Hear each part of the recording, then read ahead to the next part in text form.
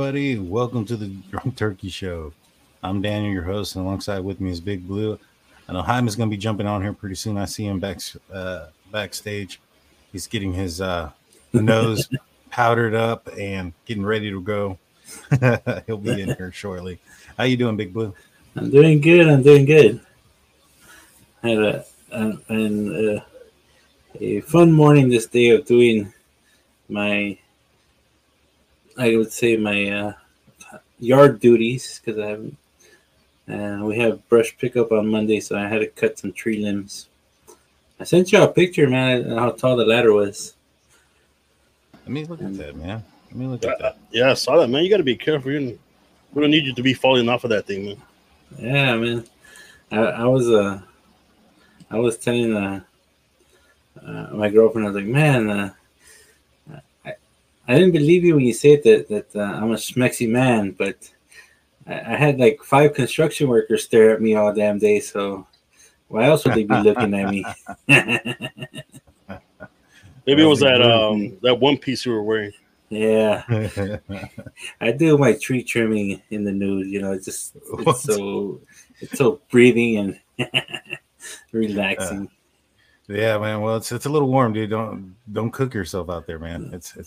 Make sure you get some sunscreen on. It was hot. Look, exposed. I feel the warmness still from being out there. It was only a 14-foot ladder, and I was standing like on the second to the last step with like a 16-foot pole saw. And when I first started cutting, it was like a damn circus, man. Like I went up there, like, okay, I'm not close enough, so I had to move the ladder. Those 14 ladders are huge, so I had to drag it, right? And then, okay, now I'm close enough. And I went back, got my pole saw, my electric pole saw, right? I wanted to be fancy. So I go up there, and it's a 10-foot pole saw. And I get to the top, and right when I'm reaching up, the damn thing unplugs and it falls to the floor. I had to go all the way down the stairs again to wrap it up the right way, and then drag it back up the ladder again. And then right when I get close enough to the branch to cut it, it wasn't big enough, so I had to go inside and get my 16-foot manual pole saw. But, yeah, my shoulders are sore as hell today because most of the tree I had to cut today was this guy busting out a flex, showing off his right, shoulders. I saw that. Look, it's actually hard today. Who's that way? Yeah. That's freaking hilarious. That's hilarious. So, Jaime, how you doing, my man? Were you climbing any trees? Not today, at least. I'm doing good. I got home, spent some time with the dogs, munched out a little bit, and then showered and ready to do the podcast. You know what I'm saying? Ready to go. Sure. Oh, Big Blue's drinking tonight. That's always a dangerous sign. I am off tonight. This is only a small, 16 ouncer. It's a small 16 ouncer Mandarin. Cantaritos. And I saw this at the gas station, so I had to try it. So everybody says you salt your beers, and this is a mixed drink, but yes, I'm gonna salt it with cucumber, chili, lime. I like cucumbers. Cucumber on orange soda. That's an interesting combination there, Blue. You got to let us know how it goes. As far as GM 5637 asks Daniel, who seems more guilty, LISK, Koberger? I'm going to go ahead and say Rex Heuermann, in my opinion. Looks to be the more guilty party. And that's going to be the theme or the topic of today's show. We're going to be talking about Rex Heuermann. We're going to be talking about the Long Island, Gilgo Beach serial offender. We've been getting limited here recently, so we gotta watch what I gotta watch what I say when I say the first 10 minutes. Word. First 10 minutes. I know. First 10 minutes, and then Blue talks about climbing trees naked. Gosh, dang it. And so there's not a lot of news that's come out of it too much, but there's been I guess a little bit. A couple of other women have come forward who have gone on dates with Rex Heuermann, kind of saying some of the same things, that he talked about the case, he asked, on several of these dates if the women were familiar with the LISK Hyman, what are your thoughts on Rex Heuermann? From what you've known and seen, we know that you dive deep into like the SKs, and when you have you seen, first and foremost, have you seen his interview with the architect? He had an architectural interview. Yeah, I did. You know, to some, like, if you didn't know what he did or he's accused of doing, you wouldn't say like anything was weird about it. But now that you know that he's being accused of these crimes, it kind of feels it looks kind of creepy, right? There's a lot of it that does. I mean, he talks about his favorite tool being a hammer or a carpenter's hammer, or no, wait, a cabinet maker's hammer. I got to say it right. Got to get the facts right. Yes, There's been a lot of folks who have picked apart that interview, and they try to see if there's any double meaning in what he says. But yeah, he looks like if you wouldn't have known, he looks like a total normal guy. How surprised are you? Well, first and foremost, were you familiar with LISK prior to Rex Heuermann's arrest? I was. I remember when it first happened. It was I heard about it, and I remember I was like, man, I wonder if it's like someone local or someone coming out of from a longer distance and just using that as a dumping ground, right. And it's crazy to find out that years later they caught the guy. Yeah, supposedly. Yeah. Supposedly, he's still innocent until proven guilty. Yes, sir. I know there's some that are pulling for Rex, thinking that maybe perhaps there was somebody else involved. I've listened to the 911 call. Right, it was Shannon Gilbert, the first victim, or the victim that went missing, that they went searching for, and that's how they ended up discovering the bodies. Right. Yeah. And I listened to that, and there's some voices in the background. One of them kind of sounds like Rex, but he talked to a couple of these females that were at one point sex workers that went on dates with Rex. Mentioned that he had stated that the LISK was responsible for like 11 victims or so, one possibly being a toddler. At that point, Shannon Gilbert was, I guess, in one of those 11, right, or one of those 10 that was out there. Do you think he's responsible for that one? And if he's not, doesn't that kind of sound like he's taking credit for incidences that were not his own? Right? There's the possibility that she drowned. There's a possibility that somebody else committed that crime, right? Yeah. Are you aware of SKs that take credit for other incidences that were not they weren't responsible for?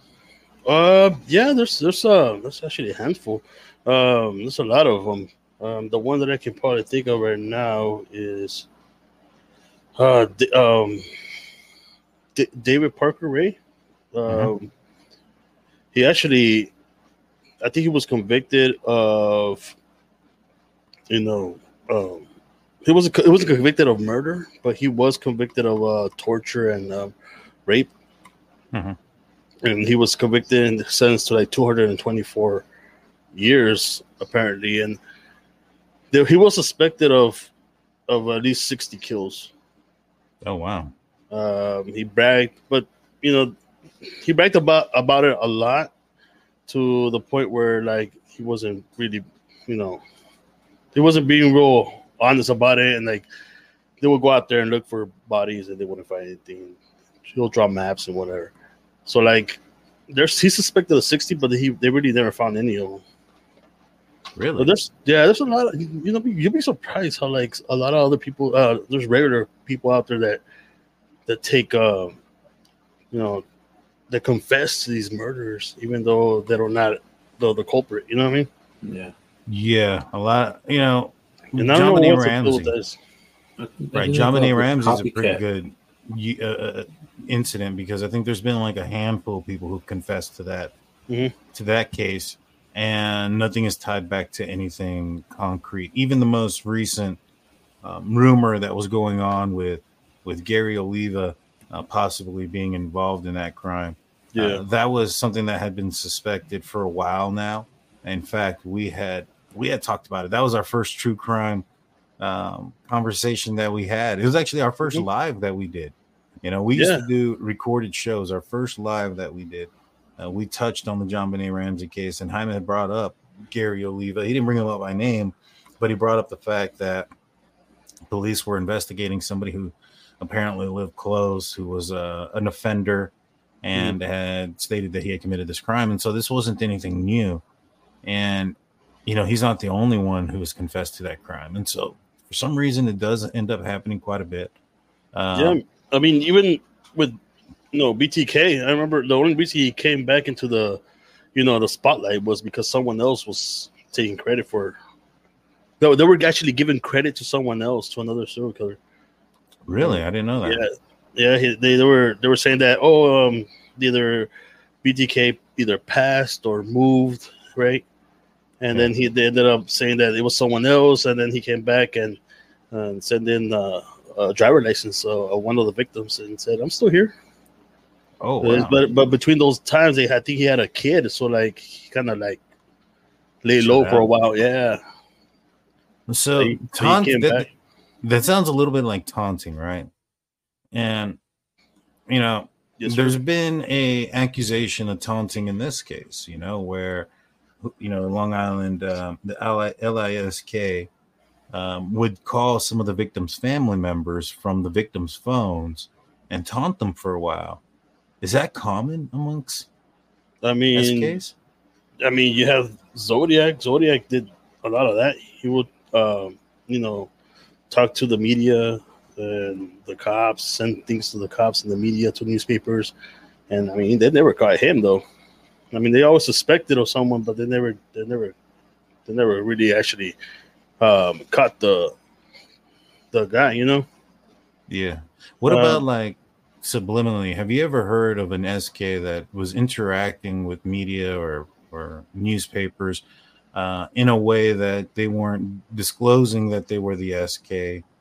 Like, for instance, in the Brian Koberger case, Inside Looking or, Papa Rogers, they've all been,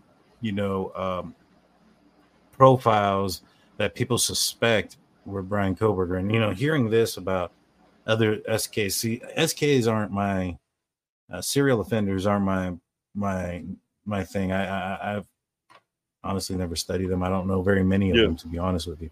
And so Jaime is our expert on the I don't know about expert, but I know I know a little bit about them.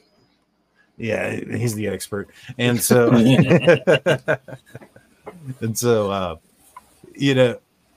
I just feel that, like, to me, I never thought that Brian Koberger was a part of those profiles, because that would be a pretty big red flag, right? And I felt that in his situation, he was aware of what those red flags were, and he studied what other mistakes that were done by other offenders, that you would have assumed that he would have been able to he would have known not to do some of those things, right?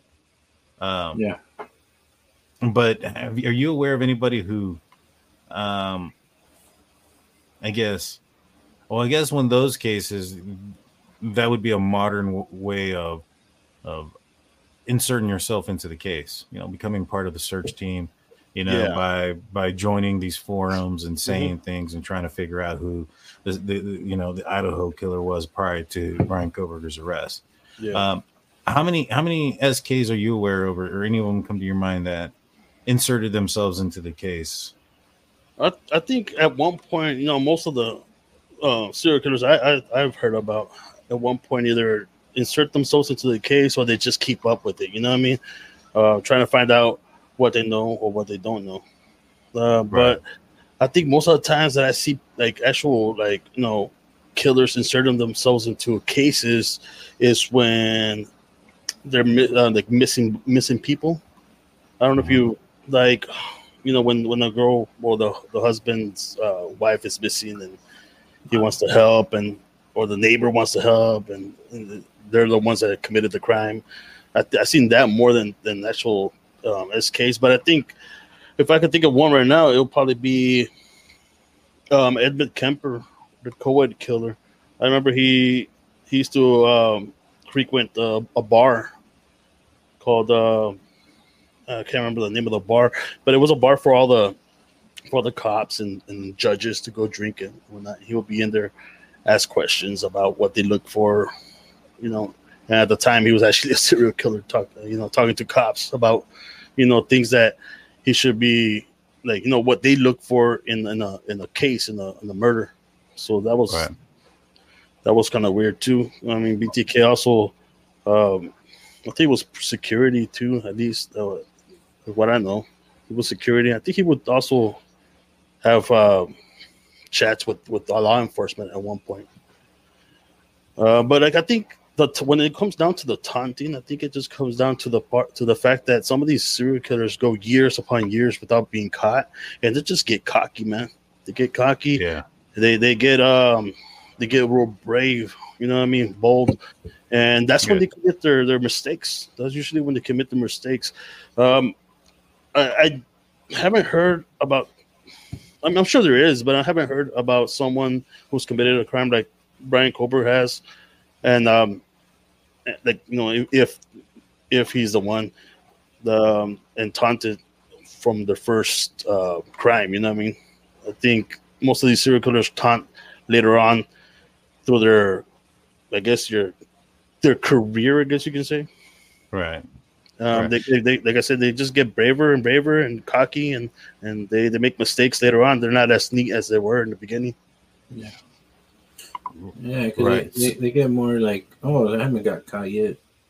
What else can I do? How far can I push the limit? Yeah, no, exactly. And like I said before, like anything before the 2000s, like even maybe the 90s, it was a lot easier to get away with things. You know what I mean? Oh yeah. That's why some of these serial killers went 40, 50 years without being caught.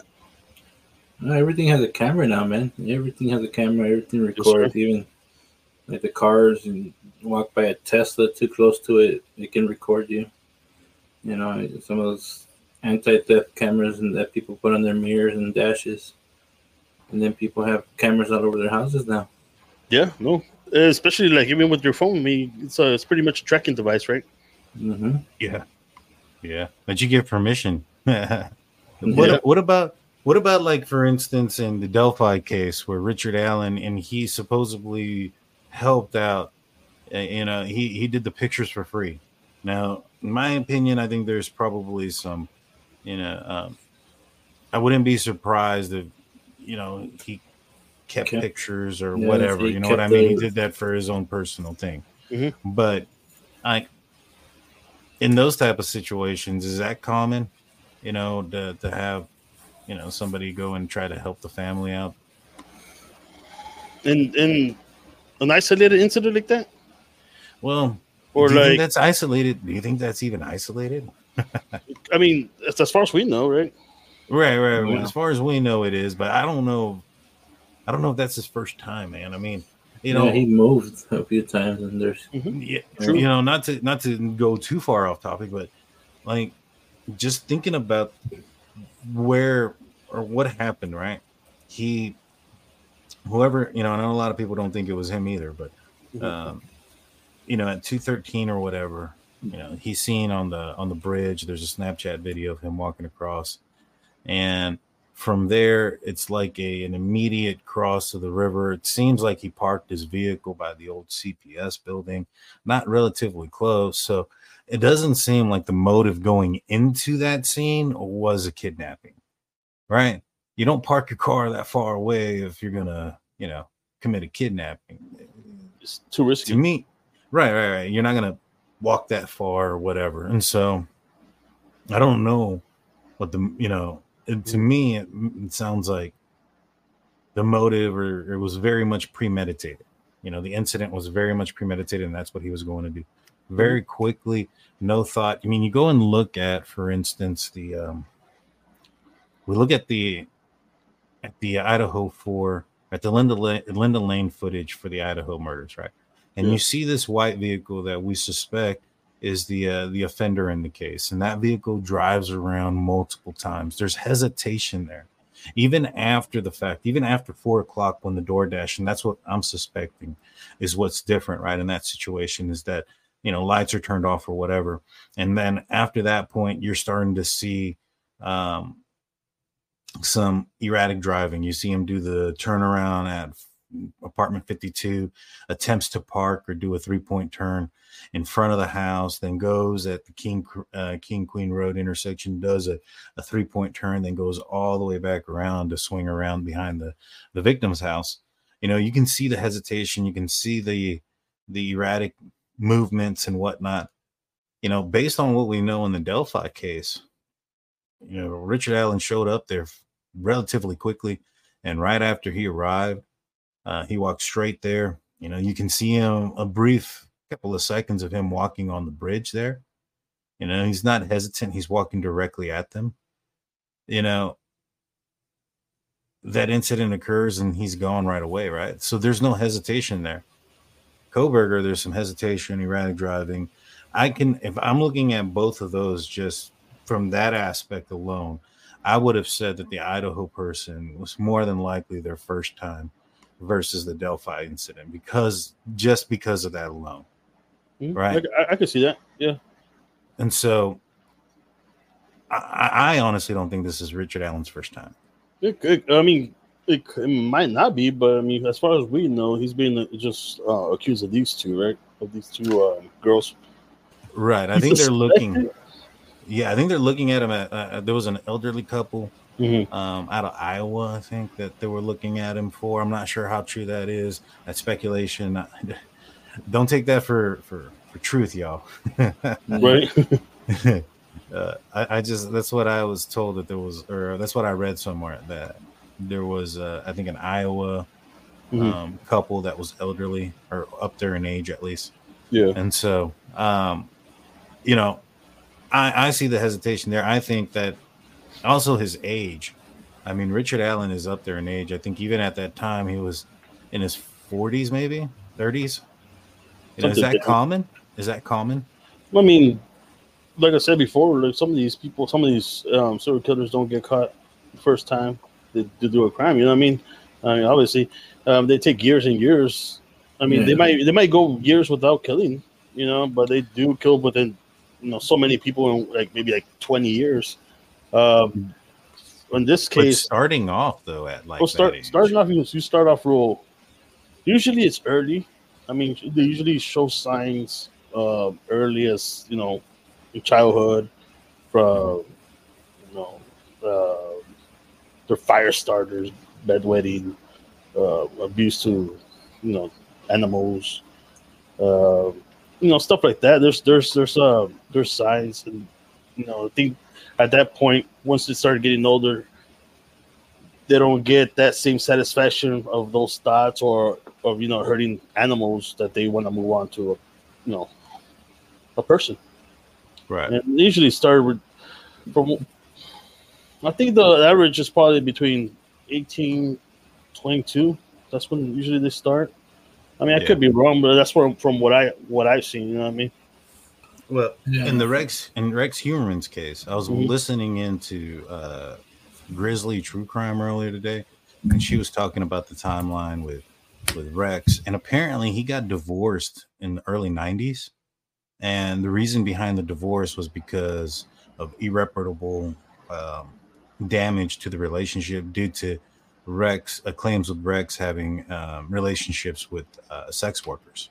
And so I, for one, don't think that even in 2010 that's when he started. I think that we're going to find out that this sick SOB has been going to work for a while. Yeah, I believe so too, man. I believe if he was starting off real early with sex workers, unfortunately, the sex industry, if people go missing in that industry, they don't take that as a priority. You know what I mean? They're adults. Yeah. They can they make their own decisions, but unfortunately, they don't take that as priority, and some of these murders go years or even unsolved. You know what I mean? Yeah. And in this case, luckily, there was DNA, and there's evidence pointing to that direction of Rex.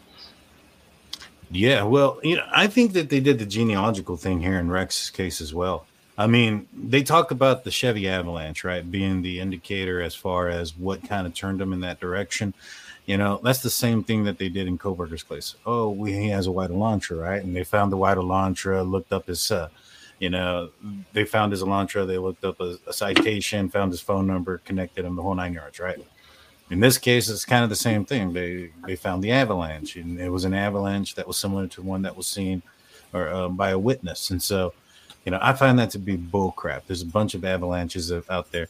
I think that the genealogical tree and, the FBI got involved and they helped out in this case. They had hair. They had multiple strands of hair from multiple people, including Rex's wife. And so I think that that's probably what started this really going into this direction. And then once they found this guy, it was very easy to build the case. How do you guys feel? And I'll start off with you, Big Blue. In comparison between the Long Island case with Rex Heuermann and the Idaho case with Brian Koberger, prosecution and law enforcement are tackling this from two different angles, right? You have Idaho being very secretive, gag order, very strict, not a lot of information coming out. It's allowed for some speculation. Yeah. And the Rex Heuermann case, a lot of information's been out. They've been very open, little speculation, but it comes to question, will he get a fair trial? How do you feel about those two situations? I think he will get a fair trial, but because they're going to get the same information we got. And they're actually get even more information. They're actually going to see the photos. They're going to see the DNA, the analysis they did, and they're going to bring their experts in to match it to them. And right. Not that it's not going to be fair, but if it's him and he got caught, and they get a guilty plea, they got the right information. Right, but like for instance, myself, like I'll legitimate say right now, like I'm not a juror, so I'm not held to any standard, right? I can have my opinion. I think Rex Heuermann is like 100% guilty. His searches, the pictures of him at the freaking store where he's buying the burner phones, all of those things, just the DNA, the hair, the whole 9 yards, right underneath the tape. There was hair underneath the tape. You know what I mean? So, it's just as bad as having someone's DNA underneath the body of a victim. Yeah. I paused there on purpose. So, like, and if I didn't have my shades, you would have seen my eyes go back and forth. But, but in this situation, I think that Rex Heuermann is guilty. And a lot of the reasons I do is because of the information that's out there. In the Idaho case, I think that Brian Koberger is about 70% guilty. So the fact that they have it limited or gagged does kind of work in favor of the defense. In essence, in my anecdotal experience, as far as my personal thoughts on the suspect prior to trial, right? But there is significantly less speculation in the Rex Heuermann case than there is in Brian Koberger. I mean, what are your thoughts on it? What do you think is better? What do you think? Who do you think is handling the situation better? I really think that the charges with against Rex is a lot more solid than it is with Koberger at this point. They have a lot more on him than like you said. They have video of him purchasing burner phones. They have that certain number calling the victim's phones. You know what I mean? All the transactions. They have DNA, hair samples, even the description of the car or the truck. But does that jeopardize his constitutional right for a fair trial, in your opinion? I don't think so, man. I don't think so. You don't think so?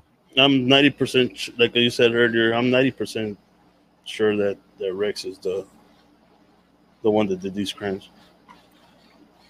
Yeah, but I think the goal of, when court, and here's the thing, and it's going to be difficult in this case, although I don't think it's going to be as difficult as Idaho. I think Idaho has gotten way more publicity and it's more recent, right? I think that Gilgo or Long Island serial, whatever you want to call them, right? LISK, that has been something that, the height of the media realm of that case was back in the 2010s when it was fresh, right? Right now they found the guy, so it spiked up again, but it's, the case is so old that it's not like in Idaho where it's so fresh. You know what I'm saying? The case had occurred, and then 7 weeks later they had an arrest, and so it looks like we'll have a trial within a year. I don't know how possible that is. I think it's going to be moved, but as of right now, it's set within the year, right? And so, I think that one is going to be way more difficult to find a non-biased jury. I think also you look at the population of the area. Moscow's a lot smaller than, Long Island as far as the population goes. So I think there's going to be that opportunity. So in Idaho, do you think that prosecution and law enforcement should act more like they are in Long Island by revealing more information to the public to lower that speculation? Do you think that speculation and misinformation that is out there is more damaging than having the truth out there? What do you think, Jaime? I honestly think that the gag order is no bueno, because that's why a lot of people speculate, right, including ourselves. Yeah. I think it was a little bit upfront, a little bit more, not evidence, but more transparent, I guess you can say. It'll work a lot easier for them, especially with us in the public eye, Yeah, but like I always remember cases when in the past, and they wouldn't put out a lot of information. Just said this person got arrested for this murder, and then we wait to the court hearings. So we are asking for more information than before. Yeah, well, back then, social media wasn't as crazy as it is now. You got so many avenues to use. You know what I mean? I mean, including like even in TikTok, man, you see things you never saw before, like in other countries you never heard about. You know what I mean? Happening. I mean, I'm sure it was happening years and years upon, before, and we're now just finding out about it. It's like, oh, yeah, that actually happens. And it's like now with social media, you find that everything. Yeah. It's well, that's why they want to do away with TikTok, right? Because they want to control the narrative. TikTok isn't from here, so you can't control the narrative on it. Yeah, no, exactly. But so they're also selling our information to other people. Pretty much. I mean, we're getting screwed on both ends. Yeah, I remember. I was like, I remember I was looking for a swimming pool for the kids and stuff, and then like all of a sudden I got all these ads on Facebook and on TikTok and shit. What the hell? They're listening to us. Yeah, that's why I think it's funny, right? When you're watching these other YouTube content creators, right, and they're showing, like, for instance, trials or whatever, but they're not premium members, and then like commercials will pop up. Pay attention to it, because those commercials are based on what that YouTube creator is searching. So you get an idea of who they are off screen. Yeah. And so, like, if I were to log into Jaime's, God knows what would show up in the commercial section. I like that last comment. Yeah. Oh, stop it. Hey, it's Kaylee Cuoco for Priceline. Ready to go to your happy place for a happy price? Well, why didn't you say so? Just download the Priceline app right now and save up to 60% on hotels. So whether it's Cousin Kevin's Kazoo Concert in Kansas City, go Kevin, or Becky's Bachelorette Bash in Bermuda, you never have to miss a trip ever again. So download the Priceline app today. Your savings are waiting. Go to your happy place for a happy price. Go to your happy price, Priceline. What's it called? I said I like cucumber. Man.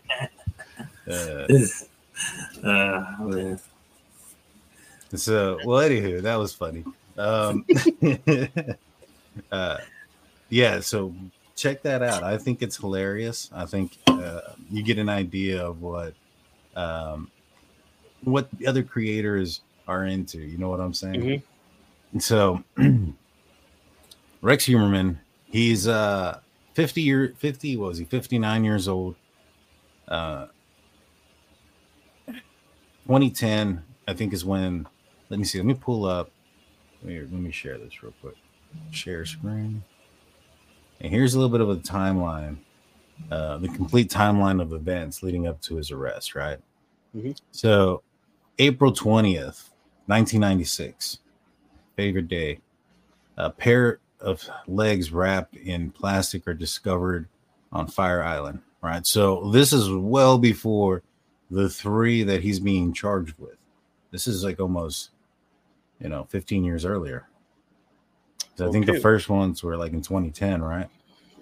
Yes, true, man. How far is that from Long Island? Fire Island? Yeah. I have no idea, man. I didn't even know a Fire Island exists, to be 110% honest with you. What's it called? Look this up. Yeah, can you do me that favor and look it up real quick? Yeah. I mean, no, I'm asking because back in the day, I think it was like 93. In 1993, they caught Joel Rifkin. I don't know if you ever heard of him. No? I haven't. No. He was a serial killer out there doing some damage on Long Island. He was dumping bodies in, rivers, everywhere he could. Well, Fire Island. Close enough. Fire Island is like South Padre Island is to the coast. So it's like a couple of islands outside of Long Island. Yeah, well, Joel Rifkin was committing crimes between 1989 and 1993. So, I mean, maybe it's some of his victims too. I mean, supposedly he killed 17 prostitutes. Jeez. So I don't know, that might, and they didn't discover all the bodies. I think only discovered like 9. Jeez, that's horrible, man. So they discover. I don't understand why they're connecting him to these legs to. Let me see. The woman is referred to as Fire Island Jane Doe. Her remains were the first indication that something sinister was happening along Long Island. That's all it says. November 2000, partial remains are found in Manorville, Long Island. This woman is referred to Manorville Jane Doe by investigators. July 2023, partial remains are found, and again in Manorville. In the same location, remains were discovered 3 years prior. And so it definitely does sound like those two are connected, in my opinion. Partial remains. I would assume that the one in 1996, they might be putting together because there was only partial remains that were found as well. So I think that. Well, is it partial remains because it was dismembered, or is it partial remains because it was that decomposed? It doesn't say on the 2 that were found in 2000 and 2003, but in 96 they say severed. So it sounds like at least those were found. Because in Rex's situation, I don't think he dismembered anybody, did he? Or in the ones that he's being charged with. Yeah. So July of 2007, Maureen Barnes, 25, is seen alive for the last time. Okay. And so this is one that he's not being charged with, I believe, but he's one that has been very closely looked at. The 3 that they charged him with were the 3 found in burlap sacks. Yeah. Right? Yeah. And so July 12th, 2009, Melissa Bartholomew, 24, the Bronx, disappears. And so the night she disappeared, she told friends she was visiting a client. After her disappearance, her family received several phone calls from her cell phone in New York City. They said on the other end were taunting calls was the voice of a man. So this is one of the persons And there was some rumors there because I was listening in on, again, Grizzly True Crime. Shout out to her. She was talking about how some of these workers that have gone out on dates or whatnot or had experiences with wrecks have indicated that they were leaving their phones behind. Right? They left their phones behind. They didn't take their phones on the date. And there was a speculation there that maybe perhaps that was part of, his deal. Like, hey, don't bring your phone. And if somebody did, the response was, taunting and tormenting the victims' families. Oh, that's I mean, when you say stuff like that, like, when you're saying about them leaving the phone, and then you're saying that, other workers are coming forward and saying that they had some kind of interaction with him on dates or whatnot. It brings me back to Edmund Kemper, right? The co-ed killer, where he, for almost a year and a half, he would just go out and give co-eds rides, trying to, learn how to put them at ease so they won't, suspect of any nefarious activity, you know what I'm saying? So like he did that for like a year and a half, just trying to, get these girls to trust and give them rides and whatnot. Especially because he was using his mom's car, and they had the mom's car had like those stickers, little teacher stickers, so they can park. Yeah. And he was so big, he was like 6'7", 6'8", right? Yeah. So they actually thought he was like a teacher. So he would give him rides, and he wouldn't do anything at first until he started getting a lot more secure, more brave, and more confident with himself. And then he started taking out these girls, and he would murder them, and he would do a lot of things with their bodies and whatnot.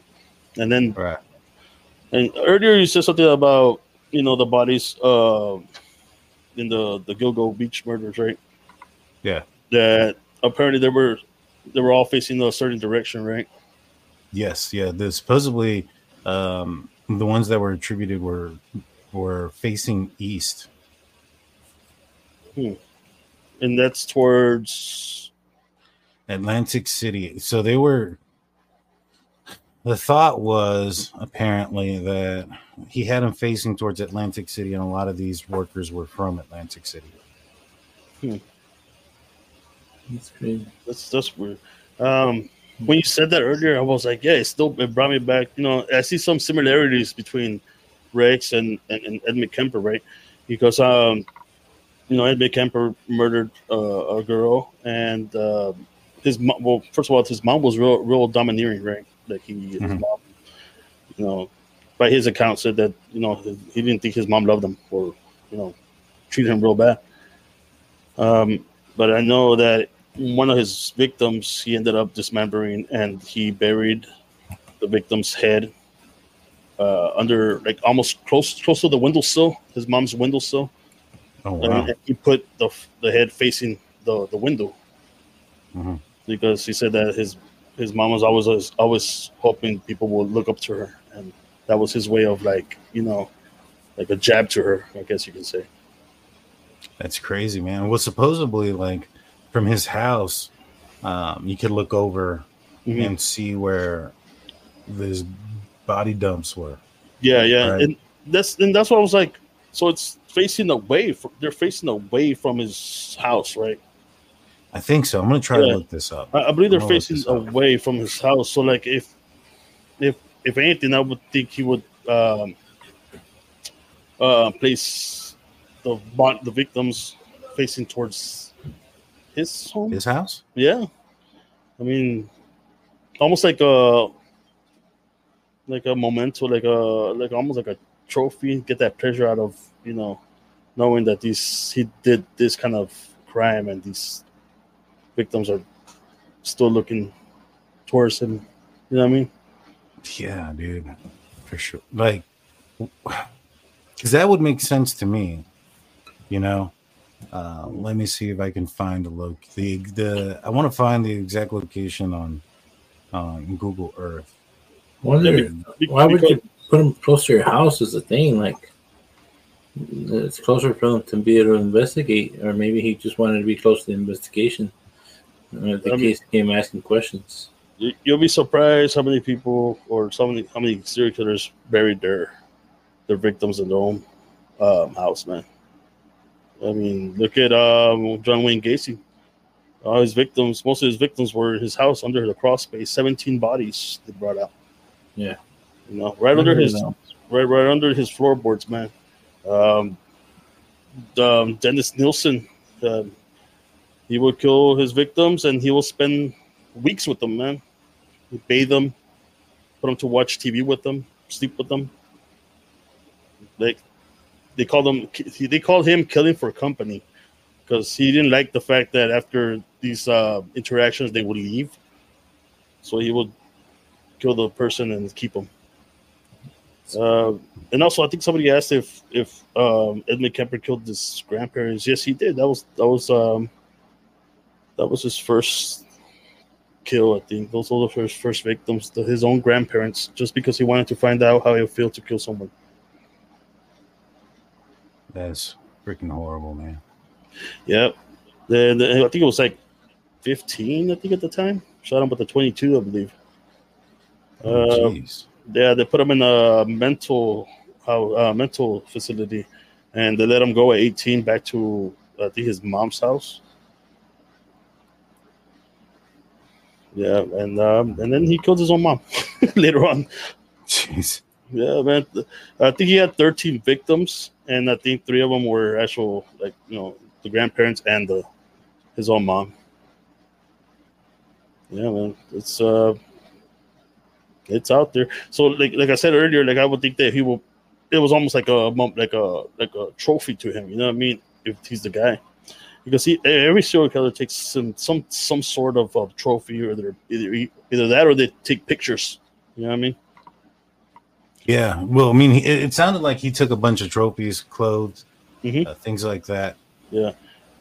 I mean, from shoes to clothes to jewelry, BTK took licenses. You know, I mean, they take them because every time they look at them, they can also they get some pleasure out of it. You know what I mean? It's like a high for them.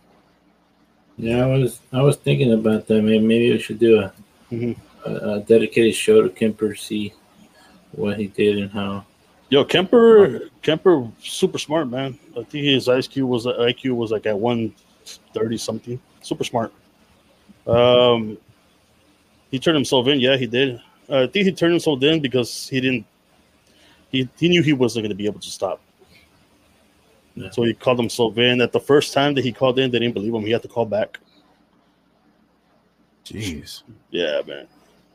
So this is where Rex lives. You can see this is his house right there. I marked it in blue. All right, Mesquite Park. There's Amityville. He lives pretty close to that incident too. And here's Gilgo Beach down here. And Atlantic City south.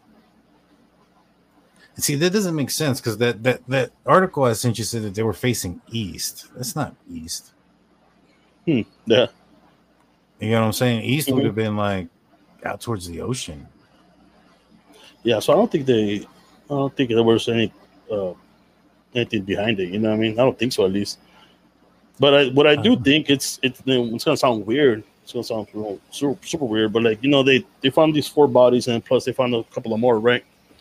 Yeah. And they can't pinpoint that to Rex at this point. At least not yet, right? No. Yeah, not yet. So what are the odds that this dumping ground had another serial killer using that? I mean, do you think Rex did this on his own? Do you think maybe this is 2 people doing this together, sometimes separate, sometimes together?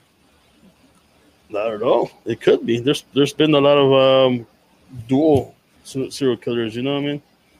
The reason why I say that is because, that Shannon Gilbert, her disappearance, there was multiple people on the phone. And during that interview with the female that went on a date with Rex, it sounded like Rex attributed her passing also to the Long Island serial killer. And so it's I just find it weird. But I found a great map that shows everything. So here's Rex's house right there. These are the where dump sites were at. We have where Peach is, which is an unidentified woman. Jane Doe right here, which is straight ahead. These are all just dump sites. I thought they would say which person was there. Yeah, so what was the other one? Something about a partner. Thank you so much, Bonnie. Thank you, Bonnie. Yeah. Thank you, Bonnie. There was another one I saw. Yeah, the one right above it says, I think he had a partner. It could be, man. You'll be surprised how many there are out there that had partners. You know what I mean?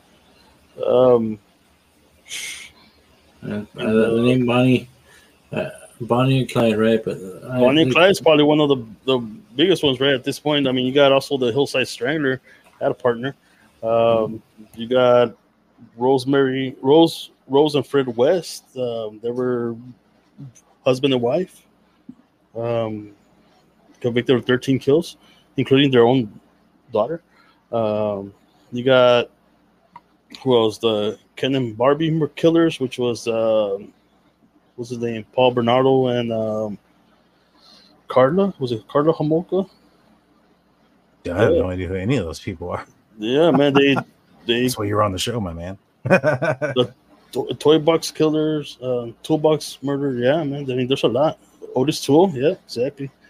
There's a lot. You'll be surprised how many duels there are, man. Serial killers. You'll be surprised, man. And also, like, I remember you also sent me a link too, where they were also checking out the waters, right? Yeah. They think that he may have used a boat. Supposedly, he was a duck hunter, right? Mm-hmm. And there was something. So the person that went on a date stated that Rex went into some details of a couple things. One was on a victim that she hadn't heard about, and another was in a manner in which the bodies were dumped. She said that she didn't want to come forward with that information yet. She wanted to go to police with it and see if there was something, there about it. But he was a duck hunter. There's been speculation maybe he had a boat. I think one of the things that they took out of his house was a life jacket. And so, I mean, just kind of looking at this map here, is it possible that he was, coming in from somewhere else on this side? Because I would assume that if he lived over here, this is Long Island, this is the New York area. There's a lot of tolls and there's a lot of like cameras and shit, right? Yeah. So if he drove to this side or got a ferry or whatever the case, I feel like one of these highways would have captured him or captured the avalanche on camera. Yeah. Unless he took a boat across the bay. I mean, it almost sounds like Dexter, huh? No, I don't really watch Dexter. I literally just watched it for like the fourth time, dude. Like, I love this show. It's one of my favorite shows of all time. Shitty engine. The ending was shitty. I'll tell you that. But like, no, like Dexter was use a boat and go dispose of the body parts. But in his case, he was dismember. Yeah. So, I mean, every serial killer is different, right? Even though they're so even though they have the same MO, taking out people, they all have their own rituals. Yeah, they all do it for a different reason. Yeah, that's true. Let me see. I want to see what this area looks like.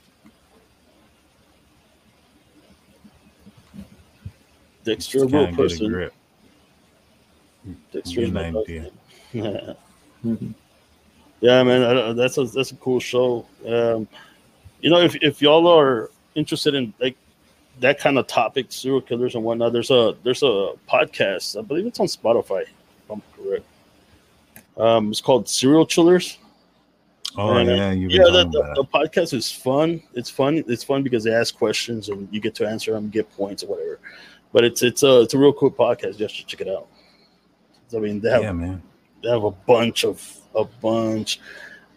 stories about the life of the serial killer. Plus, they have still like side stories of different murders and cold cases. So y'all should check it out. Hell yeah, man! That's a I don't know, man. Would you go out there on a boat by yourself? Day or night? At night. Yeah. Into the marsh or whatever they call it out there. I don't know, man. I don't know. Yeah. Ooh. But like for instance, like when I go to Rockport or whatever, and you go into the bay there, it's typically not that deep. The bays aren't that deep. Maybe a lot of it's like 4 feet, 3 feet. Yeah, really shallow areas. And so I wonder if that makes a difference or not. But yeah, man, going through there at night, shit, getting lost. Somebody asked if Dexter is a real person. I don't think Dexter, the serial killer, is not a real person. It says, I mean, the character, of course, right? But like, I think it's made from different serial killers and put into that one character. You know what I mean? Yeah. If you haven't watched it, y'all need to watch it. It's cool. It's so good to go. I tried watching it from the beginning, but I just couldn't get into the first episode. Yeah, it's a slow burn, man. It's a slow burn. Like I tried to watch it. It just look at that boat. That's a big boat. You got to have a good amount of water. You're not putting that in a 4 foot of water boat. Yeah. So I don't think this is just 4 feet. Also a good on Netflix, even though they're not sponsoring us, but they should. Netflix has a show called I think it's called Mindhunter. And the only thing about it is that there's only one season to it because it's real good, dude. It's real good, but it was apparently it was too expensive to make, so they canceled it. So it has one season, but it's a real good season though. You should check it out. Yeah. What's it called? I think it's called Mindhunter. Oh, yeah, you're. I was late. I tried to mute him as fast as I could. Yeah, it's Mindhunter. It's called Mindhunter. It's about how the profilers came to how it first started. My empty can. My bad. But yeah, it was a pecan. So yeah, no, I gotta watch that Mindhunter. Yeah, dude, this place here, man. I mean, to be honest with you, if you get in a boat and you go into, there could be a lot of stuff, bodies up in this thing, man. Because I mean, that's one thing I was trying to look at. Like let's just say he did get a boat, right, and cross somewhere around here. Like, man, it's hard to see from here. I wish I can get it sucks because nobody's taking a picture and posted it up on Google while on a boat somewhere around here. Right. But it looks, the terrain looks pretty crazy, man. Like in the water, like they have that grass that's sticking up. I guess that's what's called that marsh or whatever, the marsh or whatever. I don't know what it's called. But marsh? Yeah, the marsh. Like, I know from the movie The Departed. That's where. Have you seen that movie, The Departed, with Leonardo DiCaprio, Jack Nicholson, Mark Wahlberg? Great cast. Yeah. And Wahlberg was in that? I don't think it was. Yeah. Mark Wahlberg was in that. He was one of the detectives. Oh, with I remember. Yeah. He was the detective. Remember, he was the undercover guy. Matt? He was Matt Damon? No. Yeah, Matt Damon was there too, but Mark Wahlberg. It was Mark Wahlberg and I remember. I saw it years ago. What was his name? Emilio Estevan's dad or something. I can't remember his damn name. Charlie Sheen's dad. I think it's Charlie Sheen's dad. I saw it years ago, man. I won't, I mean, I can watch it tomorrow. Dude, it's a dope ass movie. Let me see if we can find it real quick. I'm gonna show you a scene from there. What's it called? You also sent us pictures, right? About how they were looking for Martin Sheen. Martin Sheen. what's it called? You also sent us pictures of them looking. Apparently, he had like a room, right? Like a separate room downstairs, like in the basement. Yeah, he had a basement that was like a concrete walls with a big ass, what do you call it? A gate there. And I saw the pictures where they were excavating the certain parts of the property too. Yeah, and supposedly they didn't find anything. No, I thought they were finding stuff and collecting it, but putting it in brown bags. But I wish maybe just trash. But that's him. That's he's the one that talks the most shit in the damn movie. Yeah, I haven't seen that in a long time, man. It's one of my favorites, man. When I first moved to San Antonio and I was starting, working and starting my business and stuff, I was kind of broke, and so I didn't have cable or anything. I think I watched The Departed like 3 times a day because I couldn't have anything else to watch. Yeah, and I had that on DVD. I had about 40, 50 DVDs at that point. And, I just didn't have internet, didn't have cable, didn't have DirecTV, just had my apartment and my cell phone. Would go to work and come back, man. It was an interesting time in my life when I first moved out here. Needless to say. But yeah, let me pull up some of those pictures. I wanted to get your guys' opinion on it. Sure. Let's see. So let me make sure I go the right way. All right. Somebody's asking if we've seen Hunted with Tommy Lee Jones. Where they hunt people. Which was that one? Is that one Benicio? I think Benito, right? Is it Benicio del Toro? No, that's not it, right? I don't think so. I don't know. I haven't seen it. I gotta check that out now. This is his interview that he had about a year ago, right? This interview has been taken down. Yeah. Wrong way. And these are the selfies that he had on his burner phone. Does that look like the same shirt to you guys? I think so. I don't know. I'll tell you one thing, man. He takes a better selfie than I do. Yeah, it's the one with Benicio del Toro. The Benicio del Toro. Okay, I've seen that one. Yeah. I'm sorry. The movie buff in me is coming out. Everybody has a boat here too. In fact, my son's duck boat is out in my yard. Jersey Devil. Oh, so Jersey Devil is probably out from that area. Mm-hmm. How deep is the water? In that bay, if you don't mind. I'm interested in knowing how deep it is, and is it easy to get lost at night if you're going through there at night? Somebody put on there it's super dark. I'm not sure if it was that account. They said they were from there, and it's super dark at night, like pitch black. Yeah. That'd be scary, man. You know why? It's scary, bro? Because I'm scared. Like, I don't know about you, but I get scared to know, like, if something like if you're in the water, like just walking or swimming in the water, right? And then something like brushes up against your leg. That's like the worst feeling ever, dude. That's like the worst feeling ever. No, I know, man. No, I know. Let's see. It's very easy to get dark or getting lost at night out there. Interesting. Especially if you believe in like ghosts,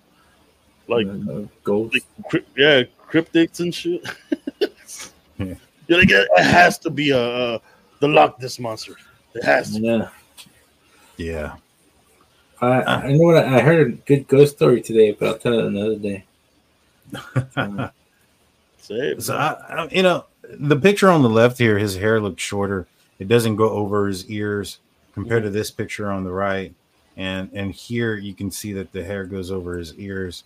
If anything, this picture is more likely than not, but that's a big dude too. He's supposed to be like 6'6", big guy. And the women that he was targeting were around 5 foot or under. Very petite, very small. Mm-hmm. We'll go through some of these pictures before, that we went through last time. Kind of get an idea of what you're seeing and what you're thinking there, Jaime. Mm-hmm. What do you think about this image here that he had in his house of a little girl painting But I think let me put some more context. He also had. Let me see if I can find it. He had that picture, and hopefully I didn't delete it. There it is. This picture as well in his house. Those are two different paintings, but blonde-haired child, white-looking child. Mm-hmm. One looks beat up, one doesn't. Yeah, one like a black eye and stuff. Yes, yeah. One of those sketch police posters from like missing people. I mean, I don't. It's disturbing, man. Like, I don't even know who would have a painting like this in their house. That's just disturbing to me. I mean, most of the time that some of these people that commit these crimes, not only like serial killers, but like child predators, I guess you could say. Mm-hmm. They have some type of like pictures of kids and whatnot, and from that, honestly, what that looks like, it's like they like that like BDSM kind of stuff. Yeah, well, I mean, a lot of the searches that he had were about abuse, and then there's this that wasn't in. Apparently, the only thing that we know is that it wasn't in one of the his children's room, and I say children lightly because I think his youngest child was like 26. Yeah, they're older, and so this is offspring. They aren't kids, but either way, this wasn't in that room. I'll tell you what I thought it was. I thought this was some kind of like shrine. Not so much a shrine. I mean, it could be a shrine of the. I mean, you look at the pictures that he had, right? Blonde hair, light complexion. There's something similar as to what you're seeing here. Maybe that was the type. The other thing that I thought was, if you look at the size of this doll, it's bent. It's probably a good size. I mean, it's probably about, compared to these men here, about maybe a 3-foot doll, 2.5-foot doll. Yeah. I thought that was a tool, maybe perhaps to make his victims appear to be younger. They carried it. It was part of his fetish.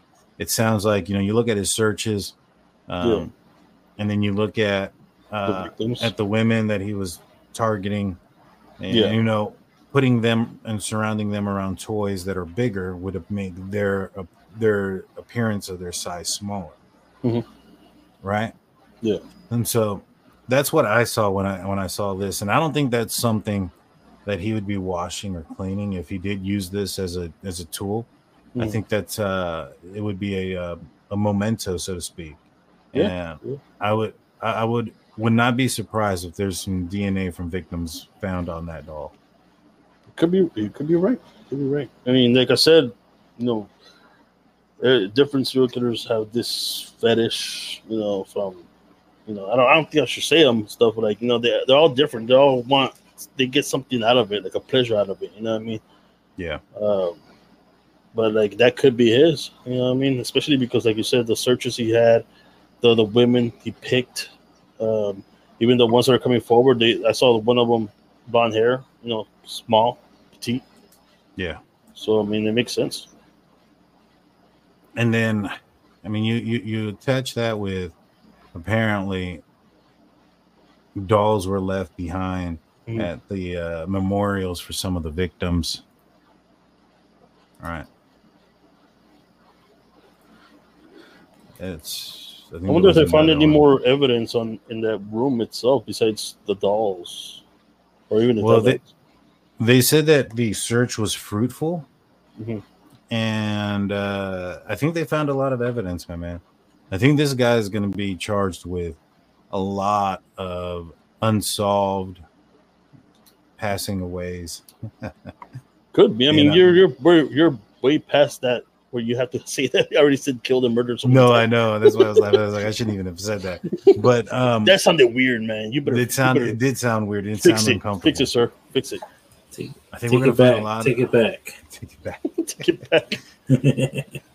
No, yeah.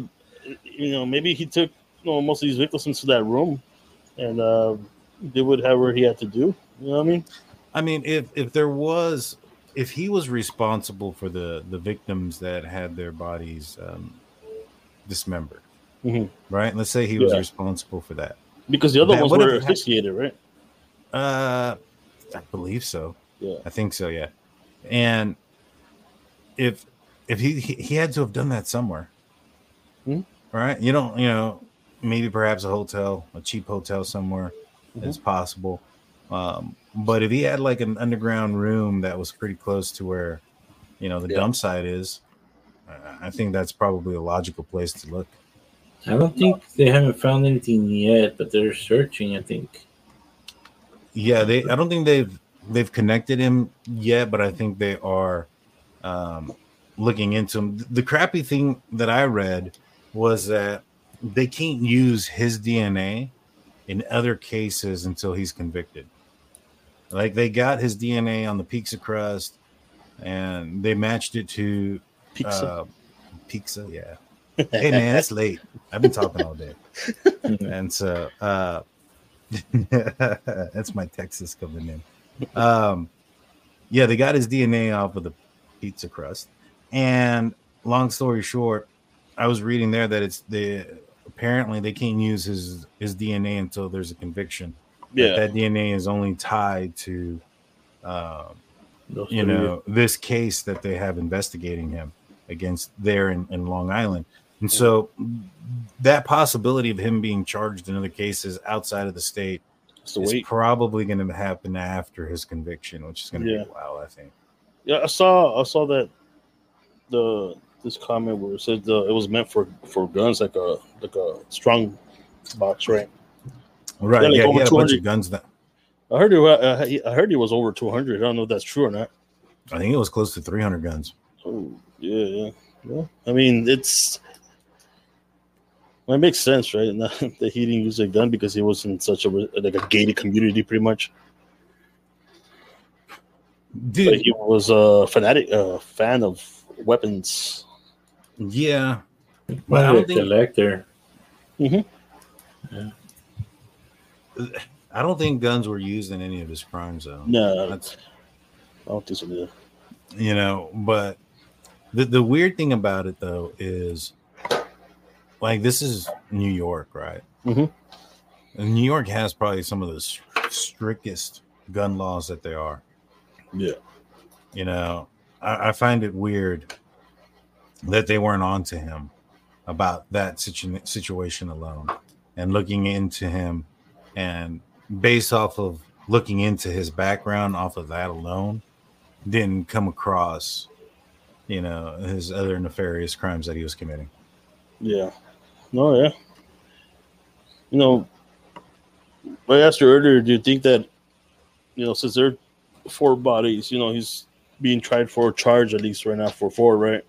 He's charged for 3. And 3. Suspected in the 4th, yeah. Yeah, 3 and then suspected of the 4th. And then there's, was it 4 more bodies? There's 11 total. No, there's like 11, man. 1, 2, 3. There's 6, 7 bodies, right? Still left there. Yeah. That's what I was asking. Is you think maybe he had a partner, or maybe someone else was doing dumping there too? I think so, man. Because even here in Texas, we have the Texas killing fields, right? Mm-hmm. Where they found like 17 bodies since the late 70s or whatnot, and they never found out who it was. But they have said that it seems like they were all, murdered differently by different people.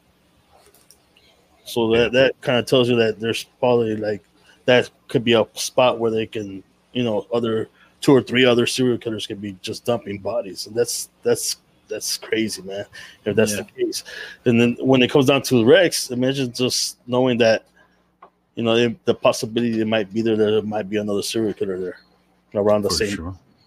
Especially even if you look at Joel Rifkin, which was back in the 90s or late 80s. Early 90s.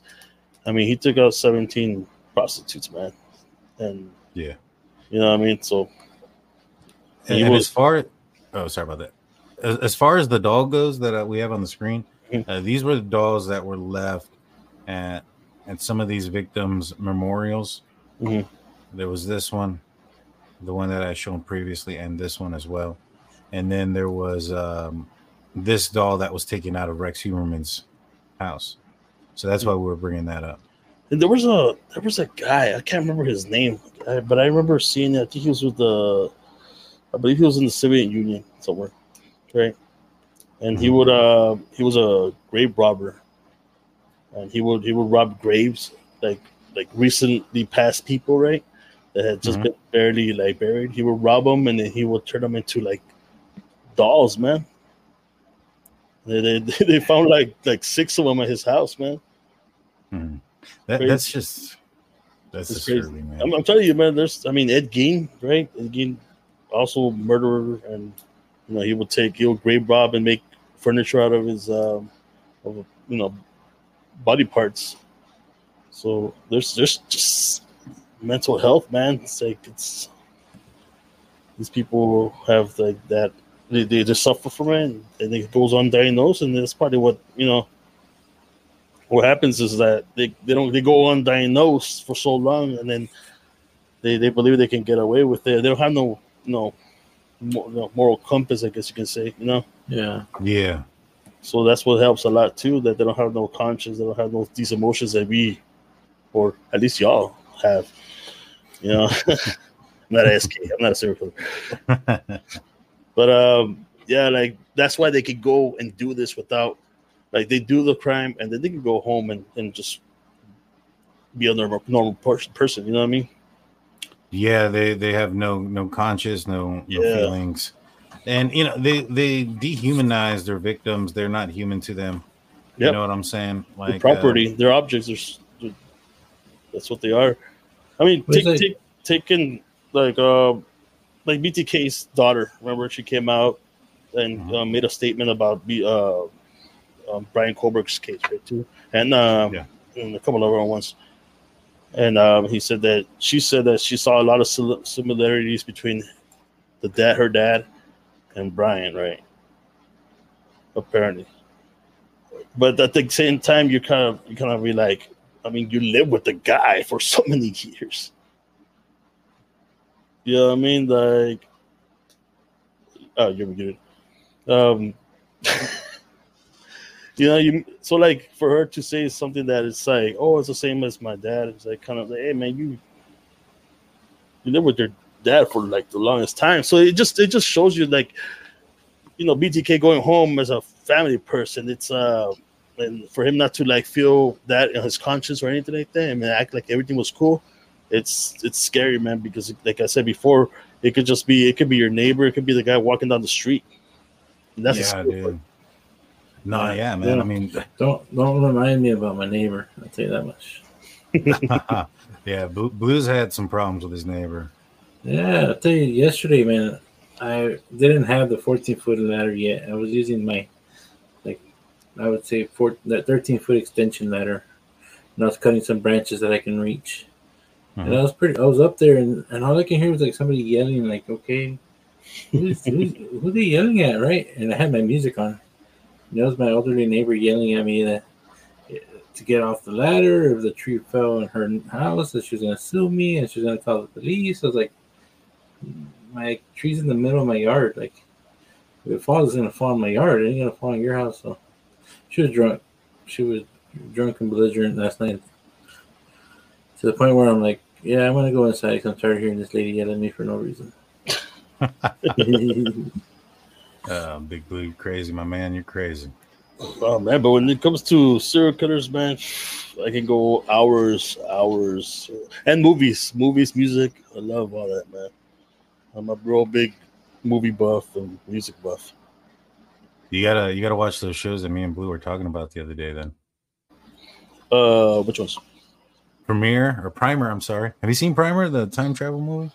Is that the link you sent us like a long time ago? Yeah, it was like the best movie ever made for time travel. I can't remember. I can't remember it, man. I'll be honest. Yeah, it's a good movie. You got to check it out. So let's finish this out. Sounds good. The timeline, and then we'll call it a show. So perfect. Where were we? We were at here, 2009, May of 2010, Shannon Gilbert, 24, of Jersey City, disappeared. She disappeared after visiting the home of Joseph Brewer in Oak Beach. Detectives said that Brewer was not a suspect in the investigation. Gilbert called 911 before she disappeared, and that was the 911 tape that we listened to, and you can hear some crazy stuff. But the thing is, in that case, it was early on rumored that, or believed that, she may have drowned, like ran into the mosh area and got lost and drowned herself. What happened? I can't hear you. Oh, and I'm by myself. I'm gonna answer all the questions, even the risky ones. So take advantage when Danny's not here.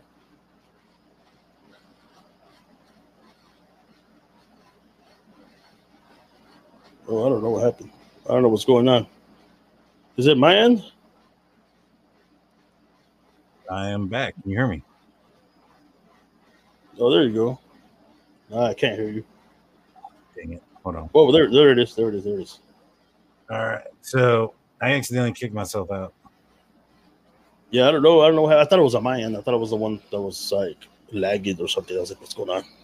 But I have like, oh, there it goes. It finally ended at the bottom. And down there I had like 5 different screens. I don't know if you saw that. All right. Sorry about that. Someone asked who's my favorite serial killer. And I was like, I'm not gonna answer that, man. I don't know if that's a good thing to answer right now. What is send me an email. Send me an email. What was that? So what is your I wouldn't say who's your favorite serial killer, but what's your who do you think who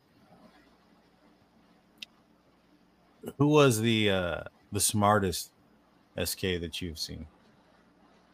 That I've heard about? Oh man. I mean the ones that got away, right? I mean, Zodiac. You got Zodiac. Golden State took forever for them to find. Gary Ridgway, they took forever to find. But I'm like, I think Zodiac, man, and it's not saying much too, because if it happened now, it would be a lot better or a lot easier to track, and it'll be more of a chance to find out the person. You know what I mean? Yeah, like Jack the Ripper, that they would have found him a long time ago too. I mean, if that was the case with the DNA, but I mean that happened forever ago. But like for me, it'll probably be Zodiac. Probably Zodiac. It's interesting. It's an interesting one. I mean, there's a lot of serial killers out there that from different countries, from everywhere, man. Women, men, children.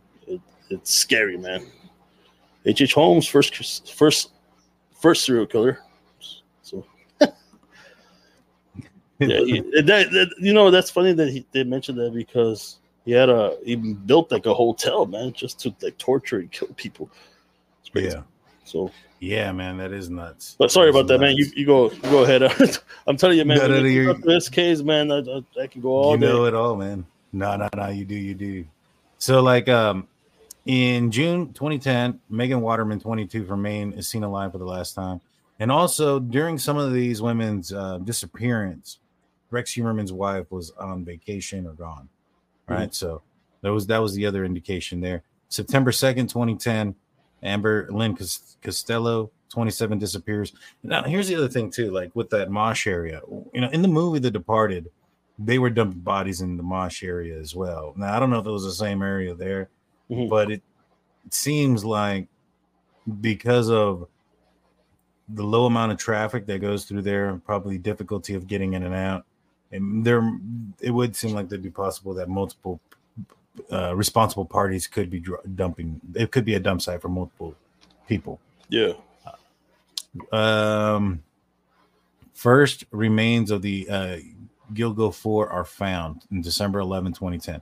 But like, if you look at these dates, June 6, September, July, and May, right? These are 3 within a few months of each other. And so it seems like he was going on sprees at the very least, if not continually, right? And I think it sounded like that it appeared it was about to happen again. He was he had the burner phone thing going on. He was active on it. So I think they thought maybe he was going to start a spree again.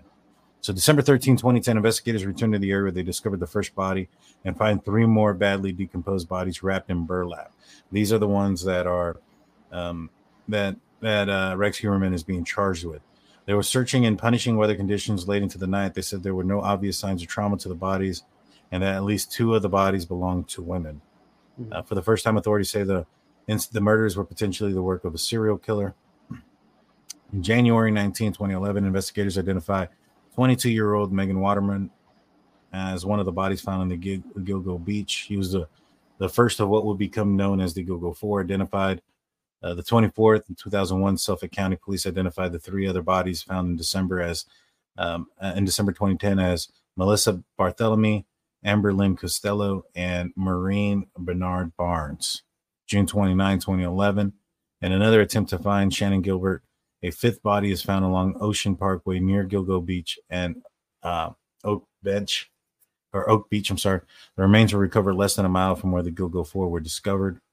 March of 2011, a couple days later, investigators still unable to identify a 5th body, but confirmed the remains belong to a woman.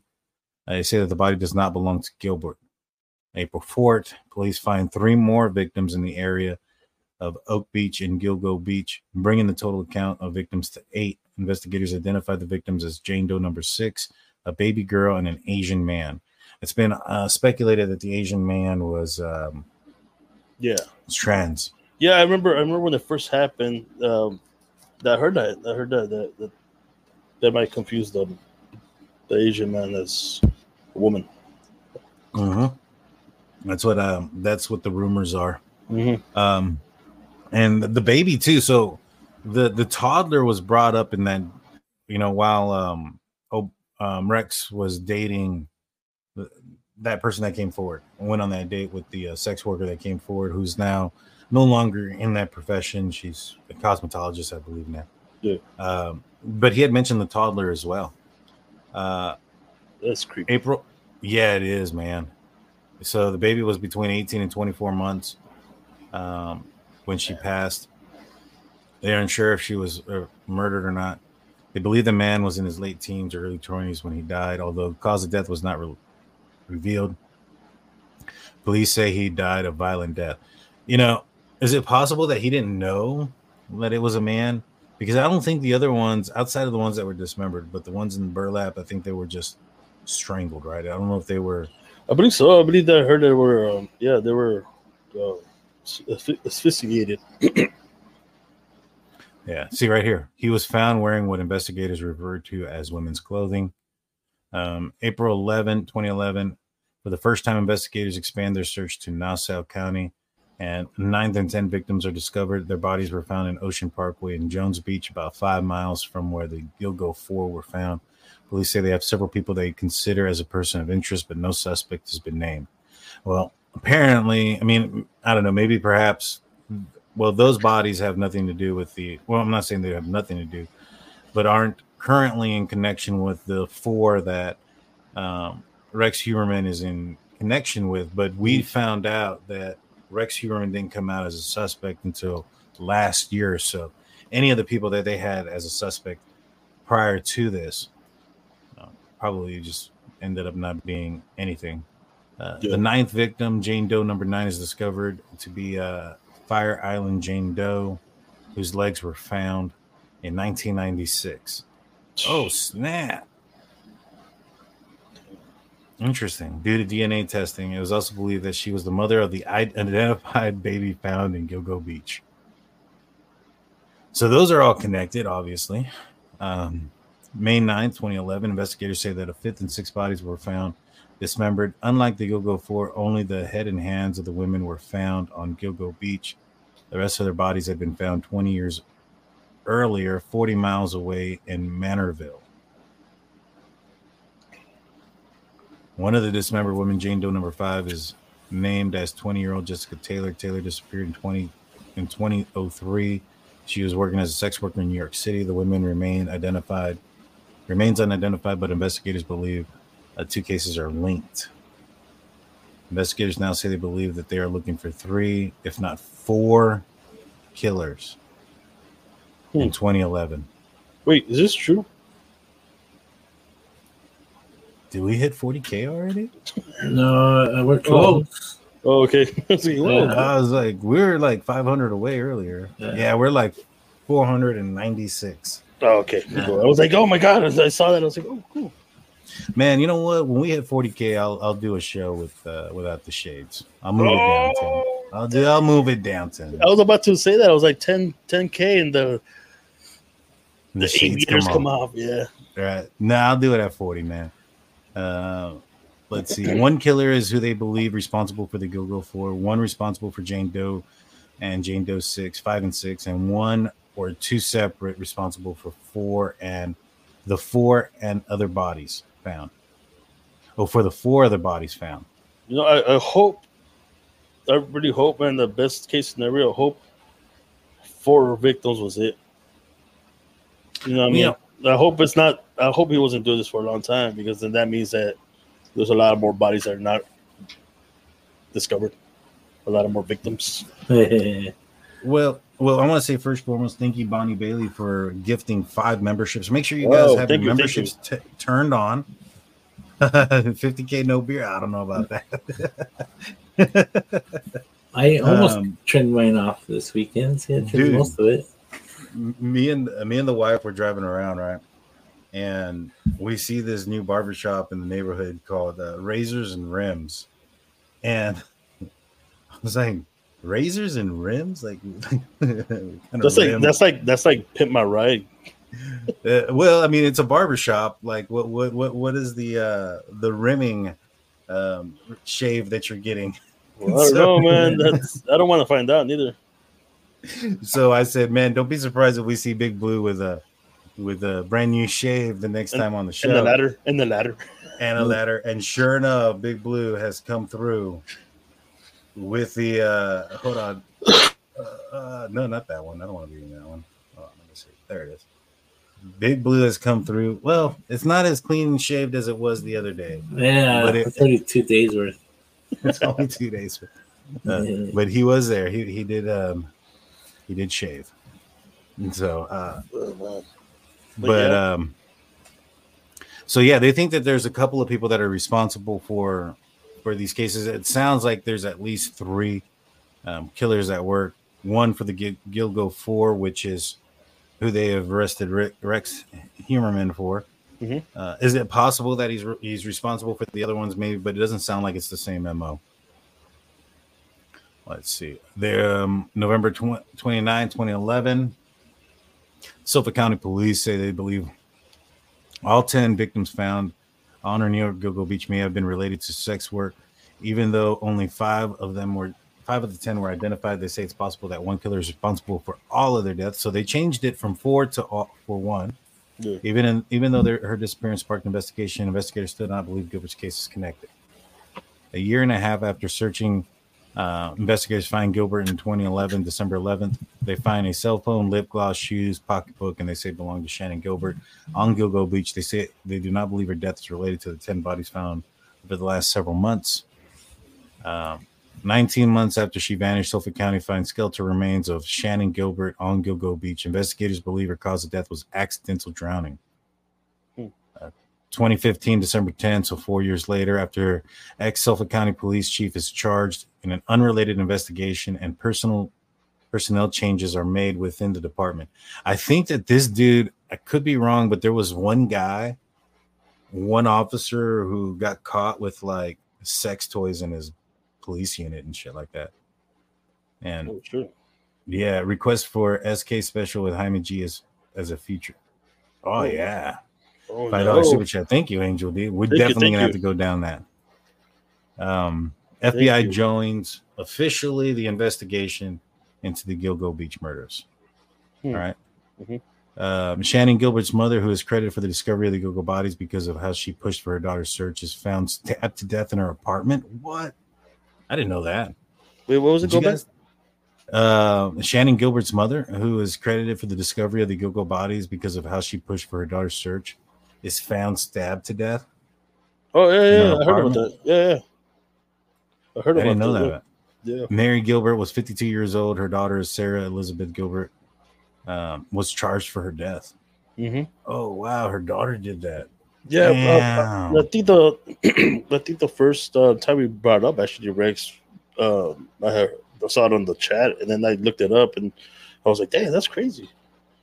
Totally forgot. It's crazy. You know me, man, with my memory. When it comes down to anything else, I don't remember crap. But when it comes down to movies, music, and serial killers, I'm your guy. Yeah, all in that order. Maybe serial killers first, but yeah, movies, music. So we'll skip forward to January 16, 2020. Police released photos of a belt imprinted with the letters HM or MH to the public. The belt was found at one of the crime scenes near the Gilgo Beach. Police say they believe the belt was handled by the suspect. From what I understand is that belt was used to like bind one of the victims, similar to like a hunter would. And so that's what that belt was used for.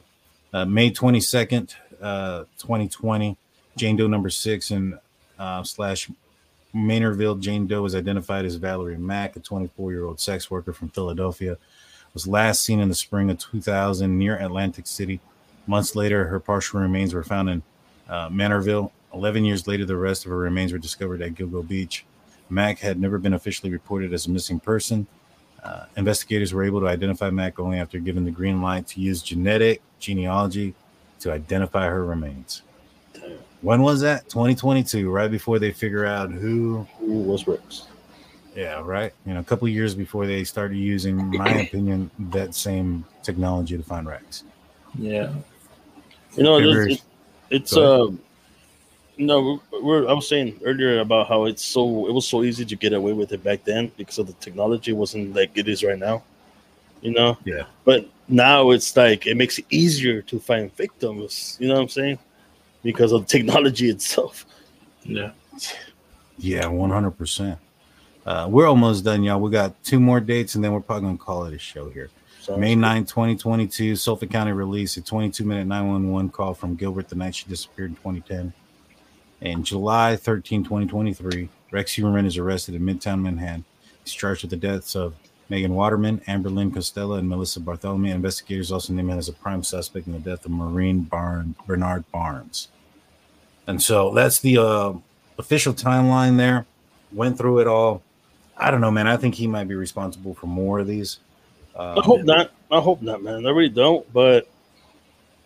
Man, well, here's the thing. It sounds like it.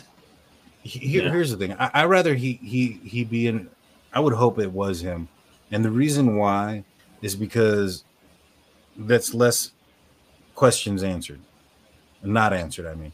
For instance, I think that it doesn't change the amount of people that have passed, right? There's still 11 victims here. Yeah. Right. And right now, you have 4 families that might have some sort of closure for their case, but you have 7 others that don't. So, right. If you can give that closure to all these other people, then, as much as heinous as it sounds, it's not going to change the fact that those people have passed. No, you know what I mean? Right. So I would... It sucks, but I think it would probably be better to have that, closure and justice than not know. You know what I mean? Yeah. No, definitely. Yeah, no, it makes perfect sense. And so, I've been hearing that, I hope he didn't kill that many. I hope it was only 4. But I'm like, man, there's a lot of missing people out there. There's a lot of people who are Jane Does that their bodies were found. And there's a lot of people who were, their lives were taken that is just unsolved. And that's not just probably in this area. There's a good chance that that's all across the nation. And if this guy's responsible for it, I'd want to know every one of them. I mean, apparently there's at least 25 active serial killers right now in the United States. That's exactly. That's a lot. That's 25 too many. Yeah, man. That we know of, man. Yeah. And if one person, let's say Gary Ridgway took out close to 90 people, can you imagine 25 of those doing that kind of kill count? That is crazy, man. Dude, that is nuts, man. And I for one think that there's a good possibility that this dude has a high ass kill count, dude. Oh man, yeah. I hope not, man, but it sure seems like it is. Yeah, 100%. Well, guys, that's going to be a show for us tonight. If you guys want to continue to watch, I'm not sure, Blue, are you going to go on Publicly Buzzed? I'll probably jump on there. Just send me the link. We'll just get on Discord, and then they'll help us through it. We're going to jump on Publicly Buzzed. I'm not sure if Jaime is. I know you might have some things to do, but myself and Blue are going to jump on Publicly Buzzed in the next 15 minutes. And we're going to be talking about the UFO hearing. Man. You don't want to miss it, so go check that out if you want. That's a good one, man. Yeah. I think that's what we're going to talk about ourselves on Monday, unless there's some breaking news. So if you're not subscribed already or ring that notification bell, please do so. Also, guys, we have a raffle that's going on. We're going to end the show with our little commercial on the raffle. It's for this quilt right here. High quality quilt made by my mother-in-law. 4x3, probably worth somewhere around $300 or so. $5 per entry. It's comfortable. It's a rescue themed quilt. It's we'll be giving that away in about a month. What's up, Jaime? One question, man. Is that quilt signed by Nelson? I can make it signed by Nelson if you want. I don't know if you want it signed by Nelson. He doesn't use ink to sign. No, wait. Don't sign it like he signed my shoe. So. That's the way he signs. So you can have him step in some paint and step on it, Yeah. If the winner wants to do that, we can definitely do that. But yeah, it's a great little quilt, $5 entry. It's through Cash App. Cash App is Drunk Turkey Show. Make sure you put your shipping information in the description. We'll have a wheel selector that does a little raffle at random, and it'll select somebody on August 28th.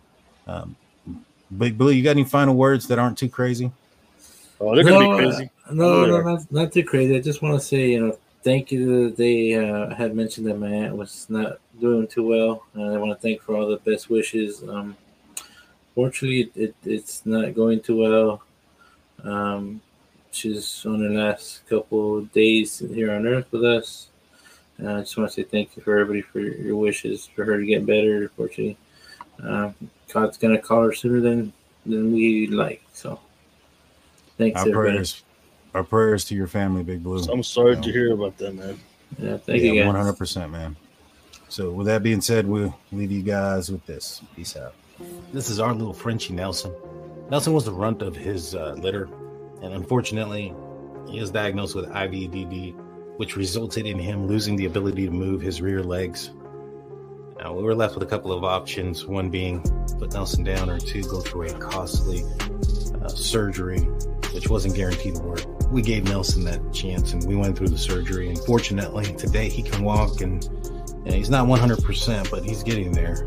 Through rehab and continual rehab, we think he may. Those bills are extensive and continuous. In efforts to lower that financial strain, we've decided to do a raffle.